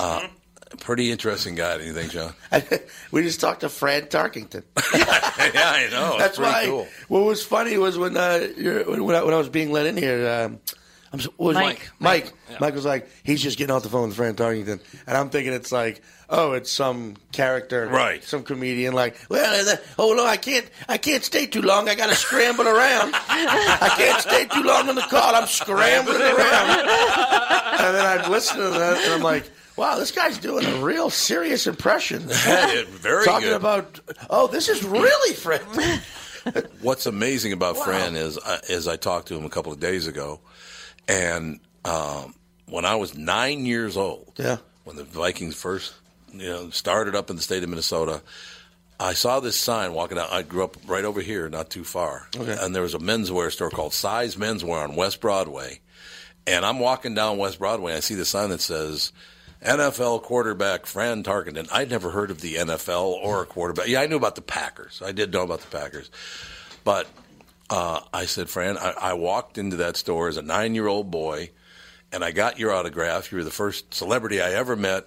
Wow. He said, I remember that day very well, Tom, and I got to tell you, they paid me $10 for that appearance. $10 he made for the appearance. Well, the fact that he had to substitute, you know what I'm saying? Like after the NFL season, 4 seasons? And I think back then they played 18 games, right? Wasn't there? Or am I wrong? Oh, the NFL? Yeah. Or played, maybe they played 14. Well, 18 total when you count the 14 regular season and 4 preseason. But still, the fact that, like, well, boys, that was a fun season of physical abuse because back then, rules were different back leather then. helmets. Right. Well, you could clothesline guys back then. Yeah. Especially a quarterback. You could get hit from the back. You could absolutely. And he's like, "Oh, now I'm going to go drive some trucks and haul some wood to make enough money to live, make my money." Whereas right now, it must be sad to even bring up like second string punters make $340,000 a year, absolutely, or whatever it is, the league minimum. Well, I wonder actually. So he was playing back in like 60s and 70s. We'll say 1970. Yeah, I want to see how much he made. That's after right in the middle inflation. of his career. 1970 be right in the middle of his career. He'd be a giant by then. 1970, 25,000. He said for the season. I think so. I think that's what he I think said. that's what he said. What did he say? 25,000. No, I thought he said 12,500. Oh yeah, he did. You know what? He said 12,500. 12,500. His first year. So as a rookie. adjusted for inflation, that would be 75,000. So okay. Right now, a minimum for a rookie is 430. Yeah, there you go. A little different. 75. I mean, that's what I'm making. It's a decent, it's a decent living, but then Sure. compared to today, where the shittiest player in the world gets 5-6 times that. There aren't any players like him anymore. No, not like Fran. Well, we've been to the Super Bowl 4 times, and he led 3 of them. What was the other time? Joe Cap. No. It's just interesting. Since he left, it's been 40 years and no Super Bowl. I know. Super Bowl appearances. What he was talking about, I mean, bringing the team together like that. Yeah. I mean, you just don't have players that are in it for anybody else other than themselves. They don't give a shit about Well, that's the why team. they make so much money, is because they demanded more and more. I won't play unless you give me $300,000. And then you got guys like Vince Young who signed a deal for $40 million and are flat broke. And are out of the league now. And they're out of the league. Right. Yeah, absolutely. Just that almost shows you that if you're too recruited in college, if you're too there's too much hype. You're in front. I mean, the Saints twice had the Reggie Bush but before that, the Ricky Williams. Oh God, Ricky Williams. Where Ditka gave up the whole draft. The whole draft. And they ended up smoking pot in Africa. That's what he ended up doing. He went in a tent you even in Africa. grow So weed in failure Africa? did not teach him a He lesson. did not know. didn't That is an learn. interesting book I want to read because, technically, if you think about it, every time you walk, you're failing because you're not getting to the place you want to go in one step. So you keep taping more and more steps. All right, we got there. But it took me 75 failures to get to the kitchen. I don't know if listeners heard that exchange well, Catherine. Oh, this, by the way, is my wife, Catherine. Hi. Catherine, lovely Our to son, meet you. Andy, down there. Andy was here last time I was here. Yep. And I'm Mike as well. And Mike as well, Didn't you? Wasn't there also your daughter and maybe Yeah. a boyfriend of hers? She's now married to him. Married, I felt like there was a. She's sick today. Yeah, she's sick today, so she couldn't make it in. But while we were talking, while you guys were talking back and forth about that, there was a conversation at the other end of the table between Andy and Mike. And Andy said, "Can you even grow pot in Africa?" And Mike goes, "Oh yeah." Well, it just seems like it's a large continent. Yeah. A lot of tropical stuff going on. It's True. When I think Africa, I tend to think like dusty and hot and Well, dry. they have a huge tobacco Well, it's industry not there good for pot. a long Well, time. I guess you can grow anything anywhere if you don't mind it being Yeah, if shitty. you got rain, you can grow stuff. Tom here for Shift Real Estate. Last year, about this time when we were making plans for Key West, I met the folks from Shift Real Estate. And when I heard the Shift story, it made sense to me. It made sense to my kids, and it makes sense to pretty much everybody that's heard about them. Shift Real Estate. Saves home sellers thousands of dollars on real estate fees. How do they do it? Shift lists for a flat fee of $5,000. You work with a full-time salaried agent. They take professional photos and videos of your home, list it on the MLS, and market your home online, all for a $5,000 flat fee. Call Shift Real Estate and tell them about your home. Tell them that you heard me talking about it, and they will tell you how you can save $10,000 or more when you list with Shift. It's the common sense way to sell your home. Visit shift2sell.com. That's shift, the number 2, sell.com. Because life is expensive enough. Hey, it's Tom again from my friends at Profile. Let's face it, when it comes to losing weight, most of us don't care how we get there. But once we reach our goal, we end up right where we started and gain it all back. That's what I love about Profile. Profile's in it for the long haul.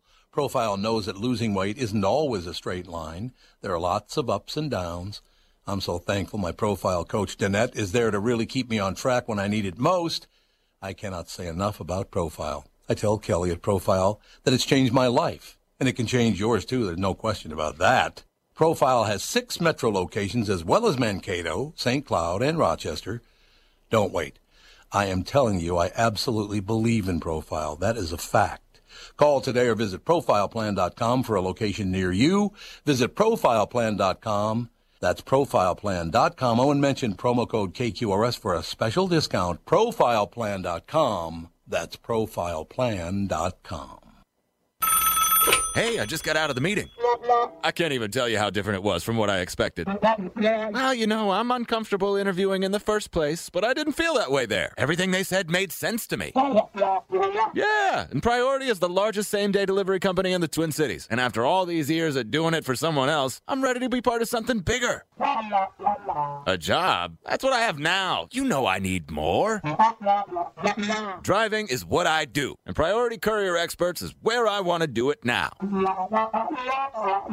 I know, and that's the best thing about it. I could never afford to buy a truck like that on my own, but tomorrow, because they believe in my skills, I'm taking out the first brand new truck that I'm going to own on the last payment. I can't wait to be in their fleet. I can't wait to be the next expert on the road. Yeah. After 20 years of driving side by side on the road with these guys, of course I'm excited. And all I did was check out Priority.com. Easy. Priority Courier Experts. Every time you call us, we deliver.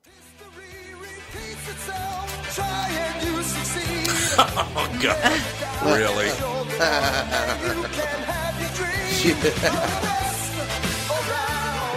Is that a Rocky song? Karate Kid. Karate Kid. That's there we right. go. Wait, do you know who that is? Who is singing that right now? No. That is Frank Stallone. Oh, that's right. Yeah, Yeah, to the one and only. I thought it was Chachi. You know, actually, the show's not on anymore, but it was for many, many years. But Frank Stallone on World's Dumbest was pretty damn funny. Well, like him being the dumbest, or just well, the host? It's True TV. It's like video clips. It's a clip show of. They'll have the world's dumbest criminals was a big one. World's dumbest, world's dumbest nouns, and then they would play the clips, and then the people. Frank was on there. Danny Bonaducci. Danny Bonaducci was on there. Bonaducci was on there. Judy Gold was on the show. Yeah. Brian Callen. Mm-hmm. Wow. A bunch of people were on it. But and they would comment on the clips. And Frank's part was always, the announcer would go, a couple of years ago in Russia, this happened. And there would be some stupid-ass thing that then Frank Stallone would come on and just be nodding his head. That's typical. I'm telling you, it's typical. Dumbass Russians. They're the dumbest people on earth. That's why America's the greatest country in the history of the world. Russians are all idiots. I mean, that was Frank's whole deal. And then eventually, so I was like, Frank, we're not even talking about Russians right now. Well, he does seem to have a thing against that was them. A porcupine and a squirrel fighting over a donut. Dumbass Russians. Tom can binge watch that show for days on end. You know why they make so many of those shows? Because they cost almost nothing. Yeah, there's no budget. And they make a dickload of money. Yeah. They do. Judy Gold was like, I can whip through about 15 of those in an hour. Yeah, she literally said that she would just go into a green screen room, across the block.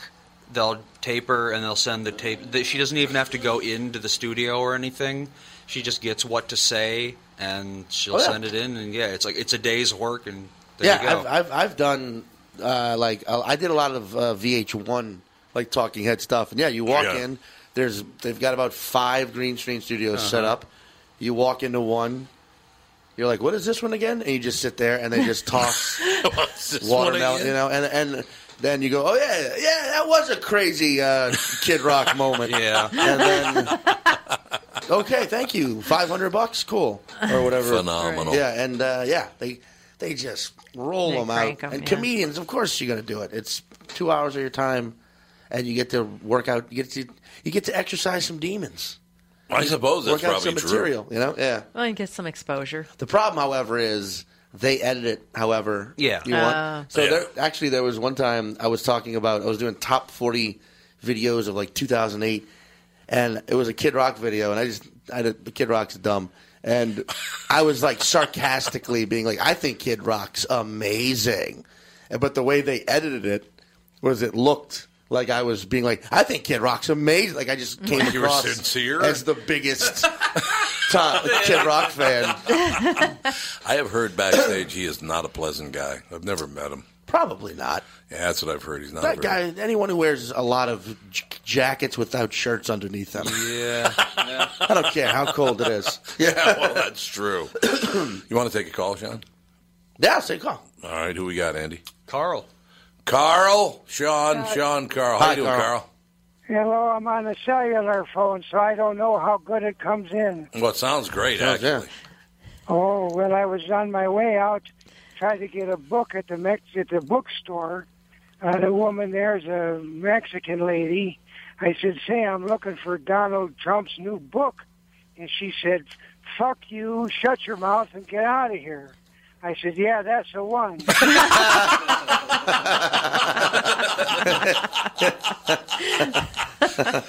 That's pretty good, Carl. But I didn't know if they had it in paperback.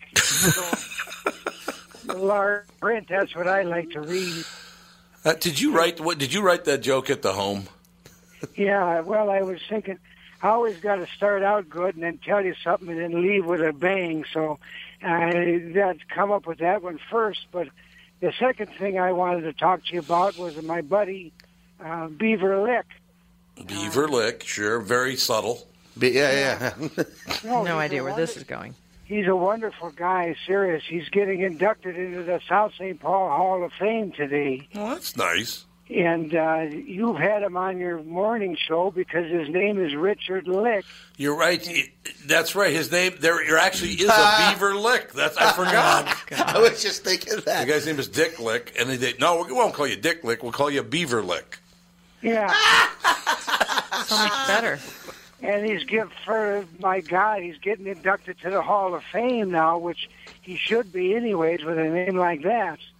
Everybody wants Beaver Lick in their Hall of Fame, I would think. I would think so. Yeah.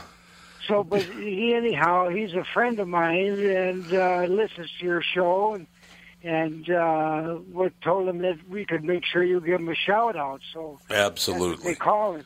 So is that today Beaver Lick going into the South St. Paul Sports Hall of Fame, or is it just the entire city's Hall of Fame? No, I think it's athletic. Yeah, that's what I thought. Athletics. Richard Lick, Lick, a hockey player, and he was a ref for many years with the Gophers. Mm-hmm. And just a overall good guy. Works with cement. He loves to make the cement. Oh, really? Well, I'm glad to hear that. Now, Beaver's got to be getting on in the years, isn't he?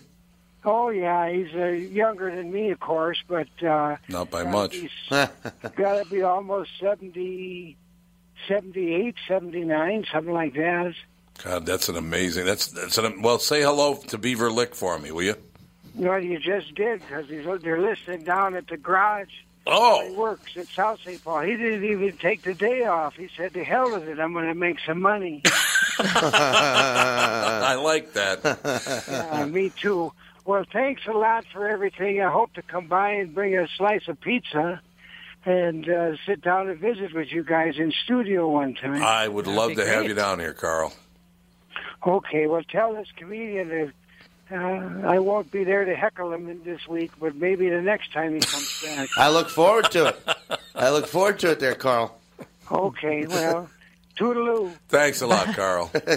Carl Franklin, ladies and gentlemen. I forgot there actually was a guy named Beaver Lick whose real name is Dick Lick. That is too bad. Why would his parents do that? That's a good question. Well, back then, Dick didn't have that meaning. No. That's like actually, it's a relatively recent thing. There's a Beaver Lick, Kentucky. Yeah, I found that. Yeah. Beaver Lick, Well, Kentucky. if there was one, it would be in Kentucky. Well, so. also, I mean, how long has a beaver been a euphemism for a vagina? Well, that's true. I feel like that's probably like 70s, maybe. Yeah. Man, that's probably about right.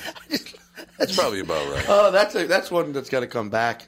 That was yeah, You know? absolutely. It's a beaver. I loved his first joke, though. I thought it was a damn good joke. Yeah. It was a Wrote good that one joke. at the house. You did? Carl, working home, hard you at mean, not the 85 years house. old. Yeah, the home, not the The house. house? 85 years old. He tells jokes better than anybody on earth. This site says it's a British slang from 1927. It originated from that. In 1910, beaver meant a bearded man. Oh, it was a beaver? So I'm a beaver. Yes. So you're a beaver. Yeah. Andy and you are a you beaver. guys we're beavers. Yep. Sure are. Couple of beavers. Hey, come on. No, we are. We're beavers. Look it up, 1910, man. Yeah. I got to ask you, you know, you're working all the time, so you probably haven't. Have you seen any of the new shows on television? I mean, yeah, I watch as much as I can. I binge watch, which I don't like. Really I don't like do. binge watching either, but Yeah. if you have to do it, because you got, you got to stay. You have to, yeah. Whatever's topical. You have to do it. But this show, Scream Queens, have you heard about this one? I've only seen the posters everywhere. I don't. Right, we watched it. It debuted a couple of nights ago. They got themselves in all kinds of trouble. First of all, we only lasted 22 minutes. The writing is just horrendous. And I love Jamie Lee Curtis. Right, Jamie Lee Curtis, yeah. She's wonderful. But they referred to their vaginas 10 times in the first 20 minutes. Yeah. Jamie Lee Curtis's character is Dean Munch, so they call her Box Munch because they think she's a lesbian. Isn't that hilarious wow. and great writing? A woman walks into a sorority house. She goes, "Look at all the gashes in here." Yeah. And then there's a woman scrubbing the floor on her hands and knees, and they refer to her as White Mammy and make her say, "I don't know nothing about birth and no babies." Isn't that just That funny? is, wait, what network is that on again? Fox. Oh, okay. Yeah. Okay. Taking risks there, Poor Fox, Jeff huh? Passholt.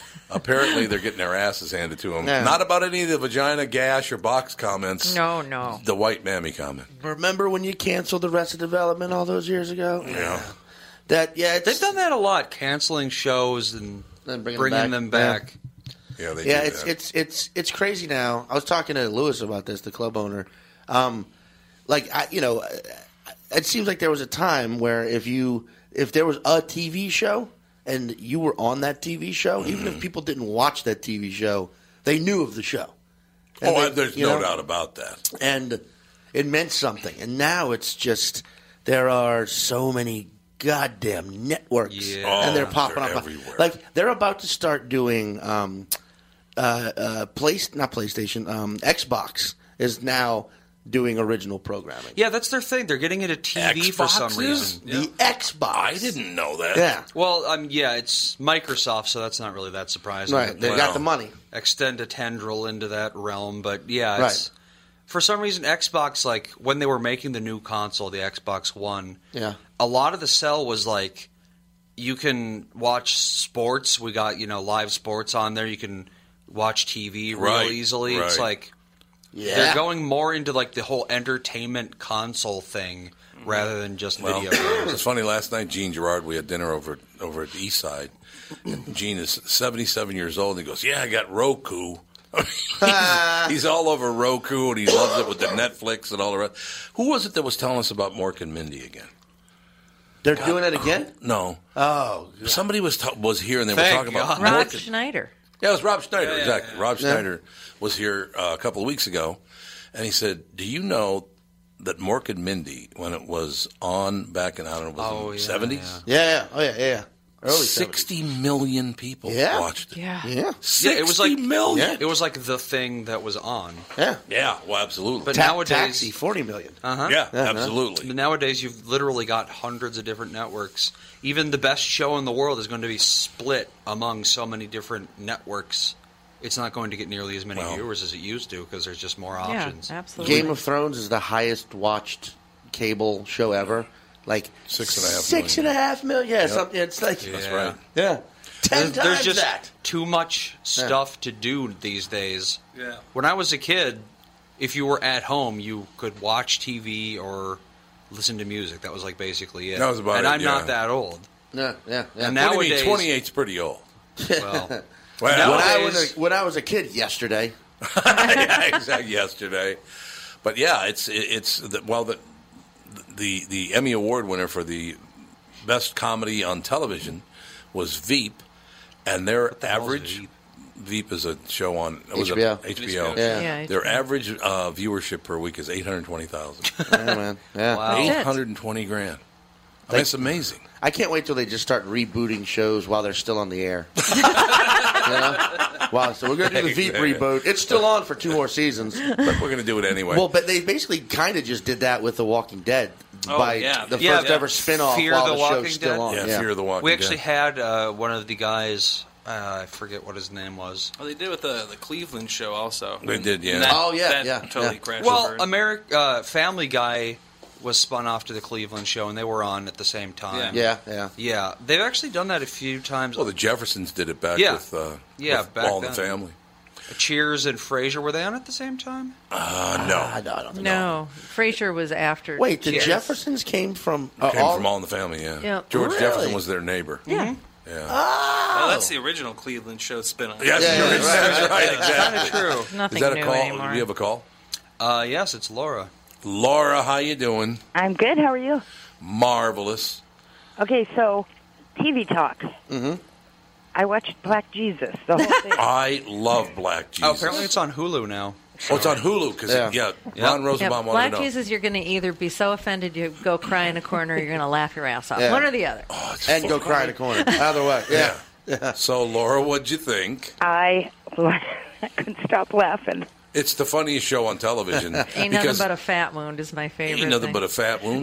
Walks in and sees his mother. His mother goes, "What happened to you?" "I got shot, Mama." "You dumb bastard." And then when Jesus comes in the room, Jesus, sweet Lord Jesus. Oh, my Lord, my Lord. That was great. She made a nice bread for him and everything. Yeah, she makes bread for him.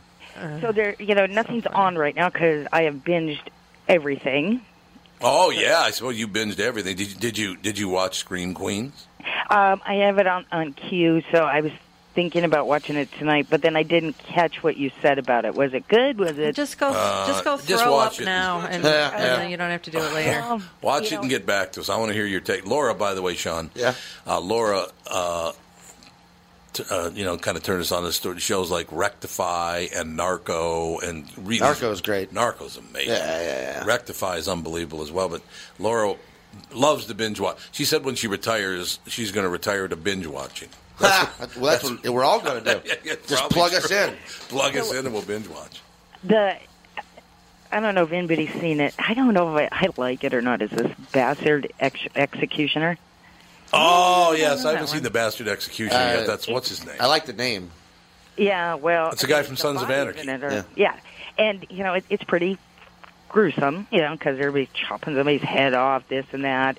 But, I don't know. Is it about, where is it? It's a medieval time set. So not the restaurant, the actual era. And then I didn't little revenge and Oh yeah. So I don't know, but the other one I just got hooked on is Empire.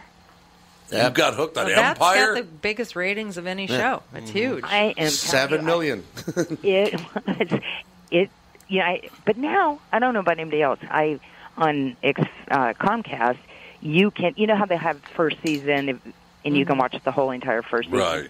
Well, you get 5 episodes, and then you have to pay. The hell I'm paying. My cable bill is already too high. But you have to pay for an episode, $3. Yeah, oh yeah, Voodoo does that, yeah. It's like Wow. that's a bunch of shit. It is. So I had to figure it out on my own what had happened. But this Empire is, I didn't think I was going to like it. I love it.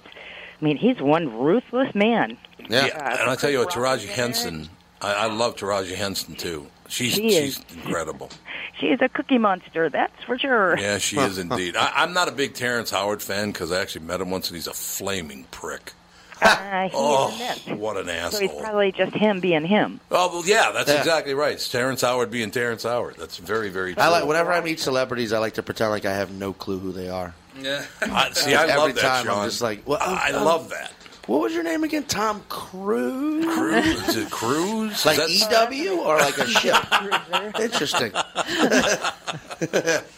That is wonderful. So now I'm done with Black Jesus. I got to wait till next week, and it's like again nothing now. Everything is already watched. Laura, did you watch True Detective season 2?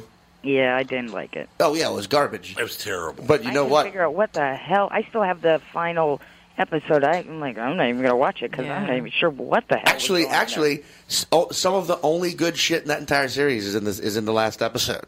What happened? So just skip to the last one. Just Watch the first one and watch the last one. If you just watch the last episode, it's kind of like an Art Nouveau film.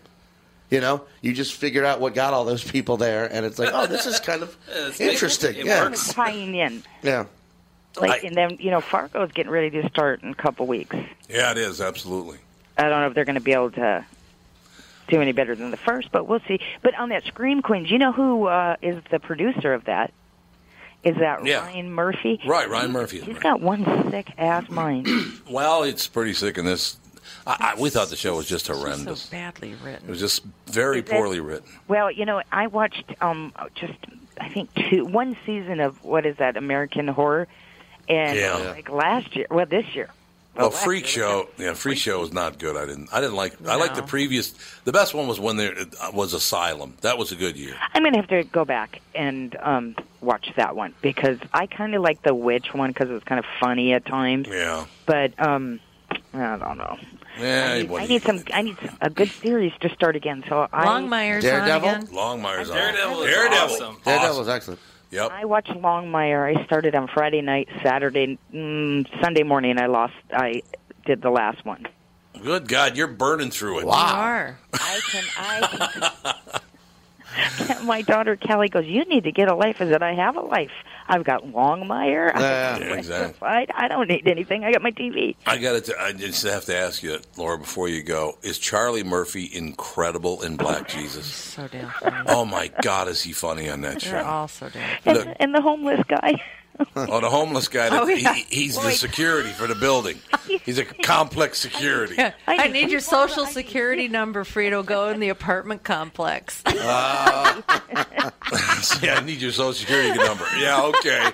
I only have one thing I think would made it even better is if what is her name for the mother instead of her Lewis? What is her last name? Is Lewis? God, I don't know. Yeah.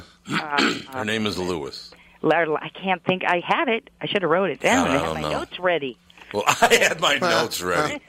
But when Charlie Murphy comes and says, "Hey, convict, let me just tell you something. Don't you see what time it is? It's after 6 p.m., which means there's a 2 big N rule. Only 2 big N's allowed, so you other 2 N's are going to have to vacate the complex." It was phenomenal. And and the best part about it is they can say anything because it's them. Oh yeah. So, but that poor Jesus, he keeps getting and it's how big is this guy? What is he, like 7 feet tall? He's like He looks 6'7", Slink Johnson. I mean, I don't know how he's just. It is so good, and you can watch it on demand too. Yeah, you don't have to pay $2.99 for an episode. That is pretty ridiculous. There's no question. I should start a petition. There you go. You want a movie to watch if you've never seen it? It's about 2 hours and 40 minutes long. You ever seen The Wild Bunch? Sam Peckinpah. Is that from the 70s? Yep. I know. I've seen it. Ah, that's too bad because you'd love that movie. Yeah.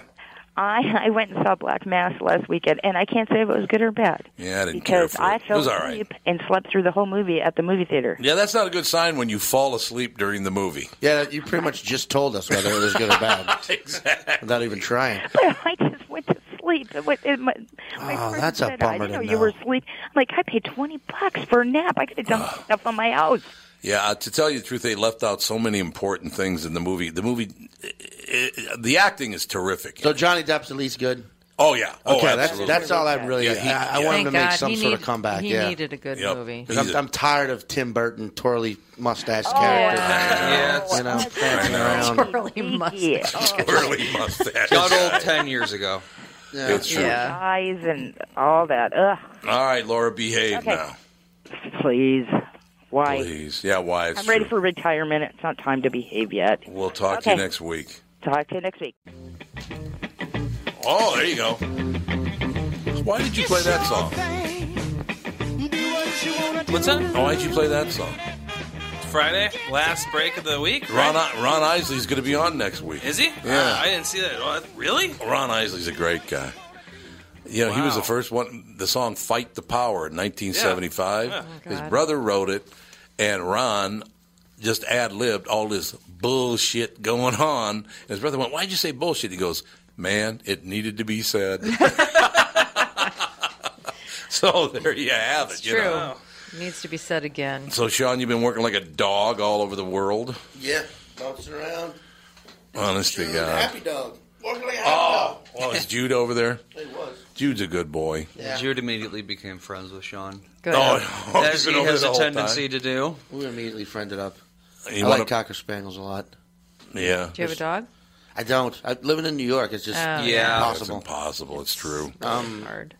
And you have to get. I mean, like that would be a perfect size dog. For me. Yeah. You know, Yeah, a it's little true. mid-size, like a little mid-size. Yeah, and they don't need a lot of exercise. Jude does a lot of laying around, but he does need to be like walked. He does need to be He walked. needs to be played with more than Well, anything. yeah, he loves. Yeah, he gets bored.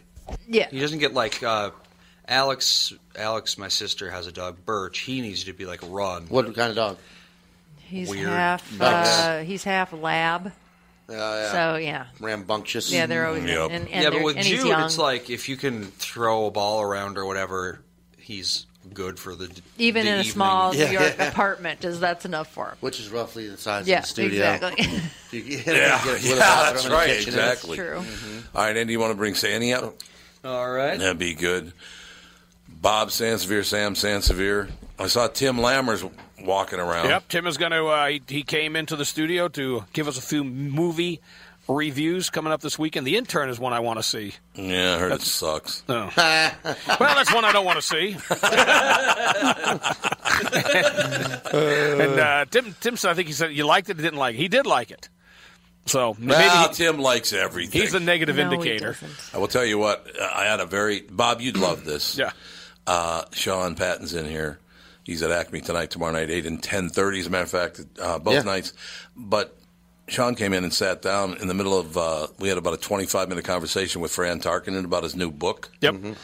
And it was exciting for me. It was fun for me to watch how excited Sean was. He goes, "Is that the real Fran Tarkenton?" Yeah, yeah. It was a very cool moment. That was a great moment. That was. I mean, you get to talk to a Hall of Fame quarterback. Yeah. That's the only one I've talked to.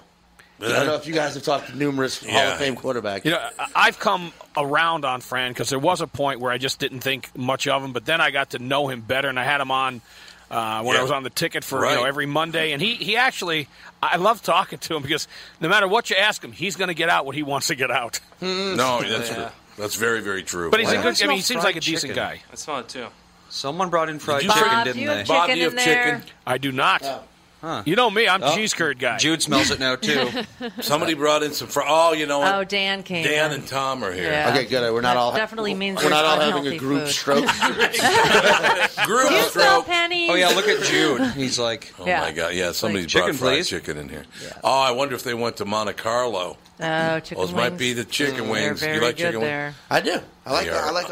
I'm rotund. I hope. I like really, most. but- I like most things. All right, so Sam, Yes, just keep propping the show up, will you? I'm doing my best, but he really drags me down. Your own It is fault. chicken wings. Oh my God! yeah, there you go. That's not Monte Carlo, is it? Runions? Runions? Oh, they're phenomenal. No wonder everybody smells chicken. They got wings. It's like, what is going on around All right, here? that's going to do it for TomBernardShow.com from the Sleep Number Studios. Don't forget, Sean is at Acme tomorrow night, 8 and 10:30 both nights. Sean, great to see you again, Thank you for having me back. It's been a while. It has been a year and a half. Year and a half. It's unbelievable. You've all gotten younger. Yes, except for me. The BS Show. Tim Lammers, maybe Bob, and the star of the show. Yes. You don't know Sam what you're Fancy. doing to her damn head. Jessica, she can't even get through the door. I think she's going to be producing from outside the studio. That's going to do it. We'll talk to you on Monday with the family.